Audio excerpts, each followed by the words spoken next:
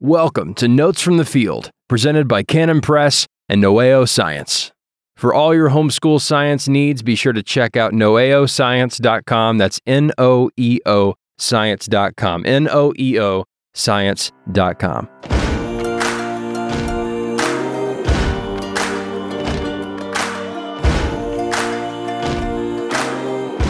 Good to be here with you, Gordon. Good to be here. As usual. And I was, I get a couple of subscriptions to different science news services and different people who are kind of very much in the scientific literature.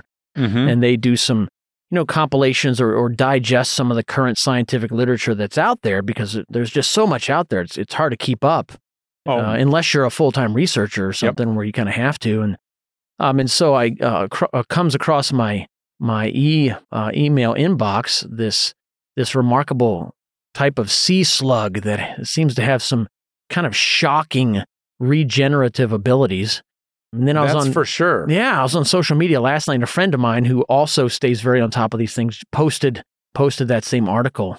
So it seemed like a good one to talk about today. Not sure how you pronounce the genus. It's Elysia. That's how Elysia, something like that. That's the genus. Yeah, Elysia. Yeah. And although it's a sea slug, it's not the nudibranch. Right. Most of us are familiar with nudibranchs, and they kind of come in two general body forms, the aeolids and the dorids. But this is a different group altogether, but it is a sea slug. So it's a marine mollusk. It is a mollusk. But it does not have a shell like we'd think of a typical gastropod. It is a gastropod.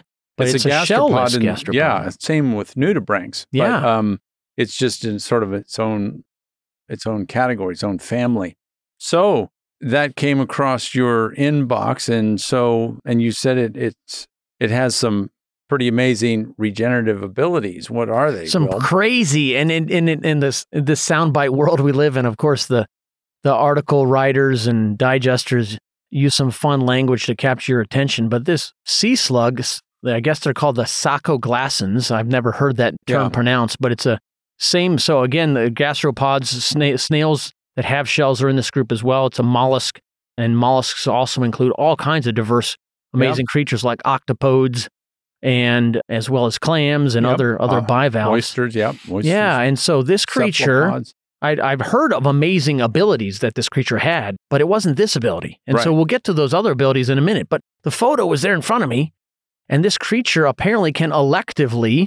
It's not forced upon It's not forced upon. It can electively cause its own head to be removed from the rest of its body. It can decapitate decapitate. And they made up a term for it called autotomy. Yeah. It's called autotomy. Well, yeah. And that's a term they use with, say, lizards, with the tails popping off. That's autotomy. Yeah. Which means self-cut. Okay. Auto means self, and tomy means cut. So autotomy means cut yourself, and often lizards have that breakaway tail. Right. That slight tug or even stress will sometimes, even without a tug, will pop it off. But this slug just sort of, can electively cause this, they call it this breakage plane or cleavage plane, to separate the head from the entire rest of the body, including the heart, including the cardiovascular system. And the head just crawls away. And the head is the end that survives. Yeah. The rest of the body dies. Yeah. Yeah. Other invertebrates, the one particular invertebrate prior to this discovery was the flatworms you can slice and dice up planaria. That was kind of the intro biology introduction to regeneration. So you slice and dice planaria, these little free-living flatworms, and they can grow the missing part. You cut them longitudinally, they'll grow the mirror half back. Wow. You could cut the front end, the back half will grow in. I think there was a certain part that needed to be included in the cut. But anyway, flatworms were considered simpler body plan, and so this is pretty amazing. Mollusks are a little bit more, there's no such thing as simple life. Absolutely. But they are a little bit more elaborate. Less complex. Yeah, they're more complex as far as the body systems than, say, the planaria. And so it was a little bit more shocking to see that it could just autotomize its body and live with just the essential equipment on the head with the mouth, the radula, which is this rasping tongue-like organ. Yep. But one of the other things that you alluded to that may help its head survive. It really is. It's almost kind of conjuring up a little bit of that hideous strength. The type. head. I'm reading Paralandra right now. Oh, cool. So that hideous strength is coming up. But the thing about us humans, we sometimes think we are, we are definitely fearfully and wonderfully made. So I'm not taking that down. And we are made in the image of God. But, God keeps us humble, and we can't do cool things like regeneration unless we did have those capabilities before the fall. And that's possible. We might be able to regenerate. And you say, well, why in the new heavens and the earth would we ever lose a limb? But maybe he wants us to live pretty rough, fall off a cliff and like a crab, in the heavenly Yosemite, El Capitan, we lose a limb and we just grow it back. But I like anyway, that. I'm sorry. No, it's fun. One of the things that struck me about this paper, they did an interesting experiment with this. So this was documented during an experiment where they were looking at some other characteristics of these Elysia originally. And so they started to do a little more analysis of the body of these individuals that went through this autotomy. Right. And a significant number of them were parasitized by a certain type of copepod. Right, which is a little tiny crustacean. And some of them are parasitic. Right. And so what they determined was that the parasites were living in the body parts that didn't include the head. Right. And so these creatures apparently, at least there seemed to be some statistical significance to this too. They were electing to shed their bodies, which were parasitized, and then regrow those bodies without the parasites. Yeah. So it was a way to rid themselves of parasites. And drop my body. Drop the body. I'm not going to be able to reproduce now because of these parasites. I better just grow a new body. Right. But it seems like the older sea slugs that were elected to decapitate themselves, some of those didn't make it. Right. Significant number. The younger ones could make it, but it was worth a try. It's worth a try. They were going to die anyway pretty soon. So that thinking about these things, a lot of times when you're reading these types of papers, it's like over the top complexity. And yet they blithely just like, oh, this sheds new light on. Now, I don't know if they did that in this paper, but they'll often say, this sheds new light on evolution and how everything is just interpreted in light of evolution, even when they start unveiling these incredible complexities. Well, and you know what that is? That's the doxology. Yeah. That's their doxology. That is their doxology. Absolutely. I didn't see that this time. Proves evolution. It doesn't matter how complex. Everything to them is another piece of affirmation, which it's not. It actually is showing how incapable the little play school toolbox of evolution, which is a little bit of natural selection, mutation, which generally degrades. A lot of hope. And it's a very, very limited and very extremely overrated toolbox in evolution, which cannot build new body plans, cannot build new complexities. And so as they keep on exploring, which I'm glad they do, because that gives us stuff to talk about. Will. Absolutely. They're unveiling God's creation unwittingly. Exactly. And they do a good job. I mean, they're experimentally, they can show how complex it is, but the spiritual blindness is just mind-boggling. Yeah, absolutely. I didn't see any of that doxology in this article, but I did see a couple of other interesting things. One was from a different article which actually, for at least the time being, is disproving a major tenet of kind of the newest version of evolution. Okay. They were hoping, because these creatures can also do some other amazing things. These sea slugs, many of them are also photosynthetic. Right. And they don't start off that way. Right. But they actually steal those chloroplasts, those photosynthetic organelles from the algae they eat. And now, do they, because I didn't look at it, because many invertebrates incorporate the whole algal cell. Yeah. So like generally they're called zooxanthellae, which are a type of dinoflagellate that is incorporated in their tissues. And dinoflagellates, and they photosynthesize and are mutualistic to a whole host of invertebrates, from octopi to a lot of corals. Yeah. Slugs. And I'm just wondering if, I know sea slugs have them, Cnidaria, other Cnidaria besides coral that have these photosynthetic. Sea anemones, some of them have them. Jellyfish have them. Yeah. A shocking number of animals that have these. It's really spread over quite a few different groups. I don't have the list that I can rattle off right now, but I'm just wondering if this sea slug has the whole organism that's photosynthesizing, or like as you mentioned, were they stealing the chloroplast? Yeah, I'll have to confirm this, but I'm pretty sure I read that there were a couple of different means. Some of them actually keep the algal colonies alive and kind of intact, and use those as kind of the photosynthetic basis for getting their nutrients. But I'm fairly certain that there was mention of the chloroplasts themselves being taken out of the digestive stream and somehow repurposed. That's really cool. That sort of reminds me of the nudibranchs that digest the cnidocytes of various cnidarians like sea anemones and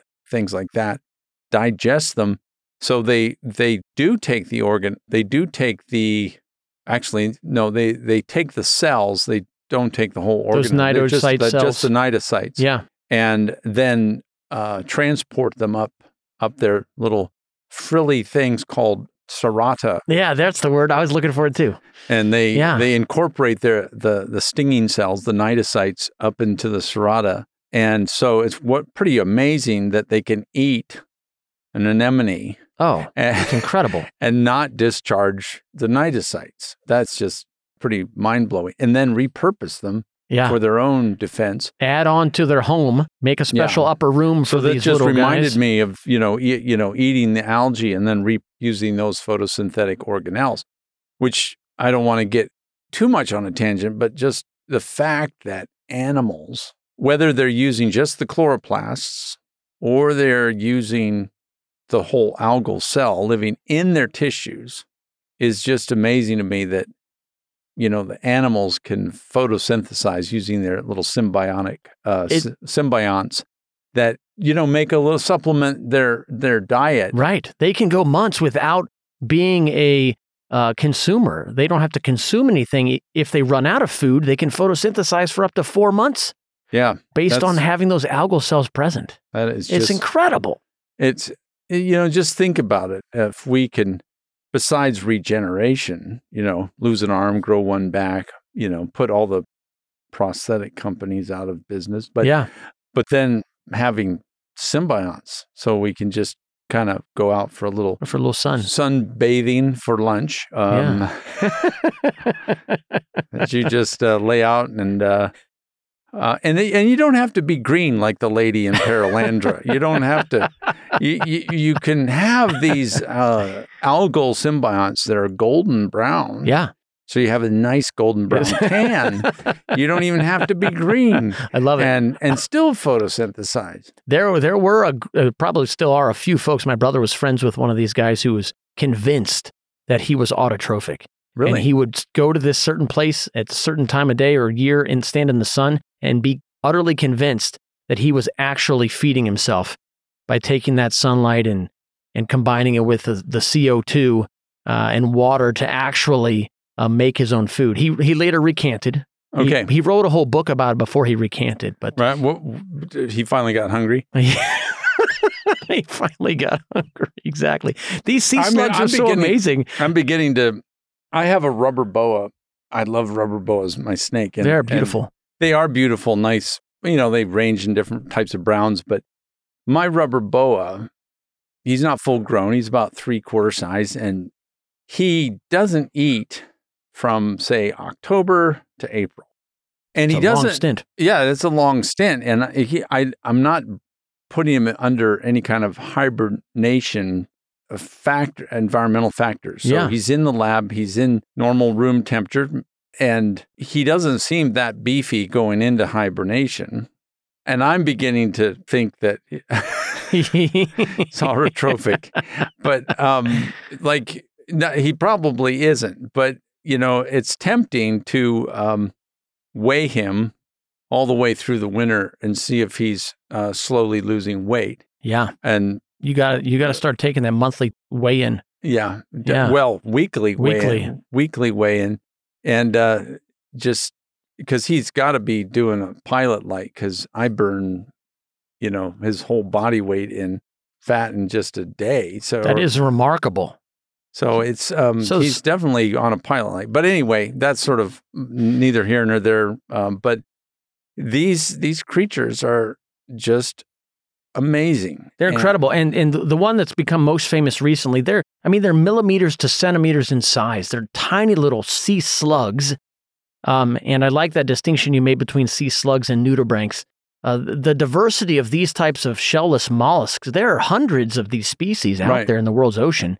And they're really beautiful. The one that's most well known lately is the Atlantic species called Elysia chlorotica. It's most well known because it looks like a leaf. Wow. It actually looks like a leaf, except for the head with those two kind of antennae there, of sorts, those tentacles that are for sensing. It actually looks just like a leaf. It has venation that looks like a leaf's venation. Which is weird, because if they're an ocean critter, why even have a leaf shape? It's understandable if you're an insect and you're in the forests and you want to have this camouflage that makes you look like a leaf or a decomposing leaf, which is amazing. It makes sense in a pond, maybe. Yeah. So maybe they live in a place where leaves fall into the water. I don't know. Or maybe the Lord just said, hey, I'm going to give you some blinding evidence for, thinking deeper about this, about this stuff. Yeah. So how big did you say the Elysia? By the way, if you want to look it up on the internet, it's ELYSIA. Yep.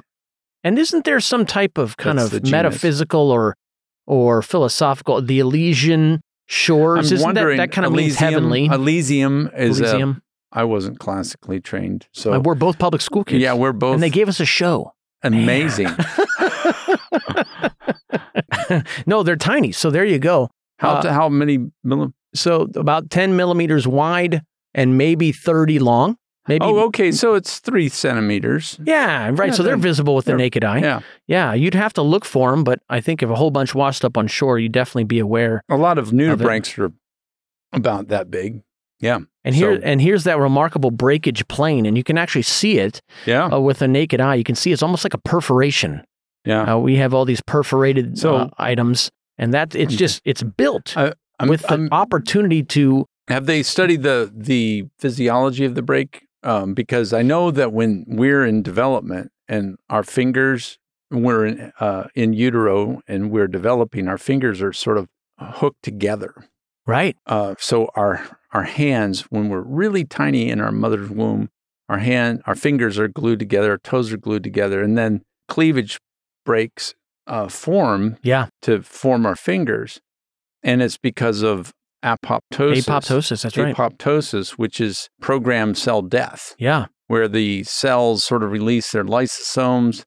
The lysosomes are little organelles filled with digestive enzymes. And so basically, the cells just programmed to release these and sort of self-destruct. But they're self-destructing in a programmed location so that your fingers separate. So I'm wondering if there's a similar thing going on here, where you have programmed cell death right at the cleavage. No, that's an excellent hypothesis. This article didn't say. So it sounds like they're still sorting that out. One thing they did mention, though, is simply the fact that you have a limited number of cells that make up the head, and any part that comes off of the rest of the rest of the body decays. And so this gets also at the ingenuity of the genome, right? So this creature has to regrow its entire cardiovascular system, its heart, and all of these other internal organs, and somehow survives without them during that time. Yeah. It's just wild. Yeah. Yeah. Amazing. Yeah, so organism. their mouth can feed. And so they're probably using some of the nutrients. I'm not sure how the food is delivered to all the cells in the head. Usually, it's absorbed in the gut, but apparently nutrients can be absorbed from whatever's left of the gut. There's going to be mouth and maybe a smidge of the esophagus. Yeah.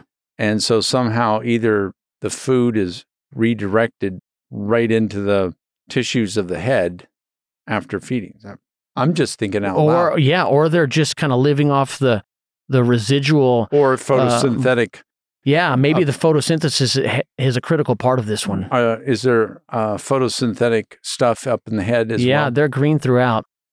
So I would assume that that's because of chlorophyll concentration. That's great. Yeah, amazing creature. So I know on the Dorids, which are one group of nudibranchs, those fleshy tentacles are called rhinophores. Right. I wonder, did they label those that pair of things sticking out the head? They didn't. Okay. So I'm not sure what the difference in anatomy between these guys and the. They look definitely very nudibranchy. Nudibranchy, they do. But and like I said, all of those guys are sea slugs. That's sort of a general term for any gastropod that's shellless, that's in the ocean. And then you can break them up into various groups taxonomically. Yeah, and I maybe we can kind of close on this more philosophical note. One thing that I struggle with as a biology teacher is, wanting to teach the basics, but also wanting to capture the wild, insane diversity out there. I know. That's always that balance. Right, because there are general themes and there are variations on a theme. And really, I try to come up with analogies. There are very few, quote unquote, hard, fast rules in biology like there are in physics and chemistry. Right. It's because the diversity and the possibilities with the raw materials are so great that we have almost this, at least to our eyes so far, an unlimited diversity possibility. Right. So what I do when I'm doing a survey of life, which is like trying to cover all of the kingdoms, is to try to pick either representative species and just, sometimes they might not be these bizarre things like this sea slug, but you can even teach the basics in such a way as to enthrall. Yeah. I refer that as the magnificence of the mundane. But you can also, as you're going through the different groups of plants, is to often a lot of common things have amazing things. Yeah. So that's what I would call the magnificence of the mundane. But also you can pick out showcase pieces that just is incredibly spectacular in what they do, and just sprinkle them in as sort of spice to keep interest up. Yeah. I kind of confess to my students halfway through that, as science teachers, we spend an awful lot of our time lying to them.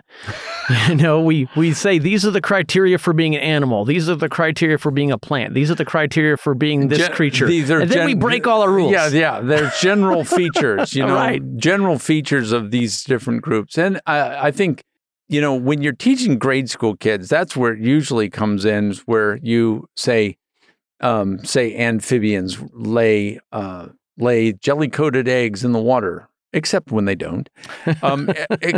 There's so many exceptions to the rule. You say crustaceans have 2 pairs of antennae, except when they don't. Yeah. There's a lot of rule breakers. Just like English language, we can say, okay, you're going to learn the rule. You're going to learn the rule. That doesn't mean it's a hard and fast one, but this is the rule. I don't want to complicate your life too much by telling you all of the bizarre variations on amphibian reproduction. Let's learn the basic one. And then just kind of tuck in the back of your mind that there's exceptions to this. Yeah. I'm not going to confuse you with them. Just know there's some rule breakers. Right. And you just have to... Because it's doing them a disservice if you just pepper them with all the exceptions, right. and then they can't even learn the rule. It's too incoherent. Yeah. Absolutely. So, no, there's a lot of truth there. I had an organic chemistry professor who kind of wrestled with this philosophically. His name was Dr. Chittaranjan. He was raised in British India, had this beautiful British accent. He was a Christian, and he was in class, and he would quote T.S. Eliot during organic chemistry class. Wow, where was this? No, this was in Wisconsin. Okay, wow. And and Stevens Point. And he had this wonderful saying. I spent more time writing down his sayings than the organic chemical pathways, unfortunately. But he had this wonderful saying, there's no such thing as an exception. There's merely a incomplete understanding of a phenomena. And I just thought that was really rich, you know, and we work so hard and we're getting closer and we get closer. Sanctification occurs as more is revealed to us, but we're never going to completely pin the Lord down in his rule making. Right. Yeah. He likes to mess with our hair. It's fine to get those tidy categories, but just keep in mind that, I mean, I feel like, you know, with even taxonomy, you're seeing all these different creatures, and then God makes the duck-billed platypus. I wonder what the evolutionists are going to do with this. Let's see what's going to happen. Yeah. Good stuff. Yep. Yeah, so just another just single group of creatures in the Lord's magnificent menagerie he's created for us to learn about, have dominion over, and be blessed by in many myriad ways. And regeneration, just one of the phenomena that kind of is on exhibition here. That's great. Well, good to talk to you. Good chatting with you, Gordon. We'll see you. See ya.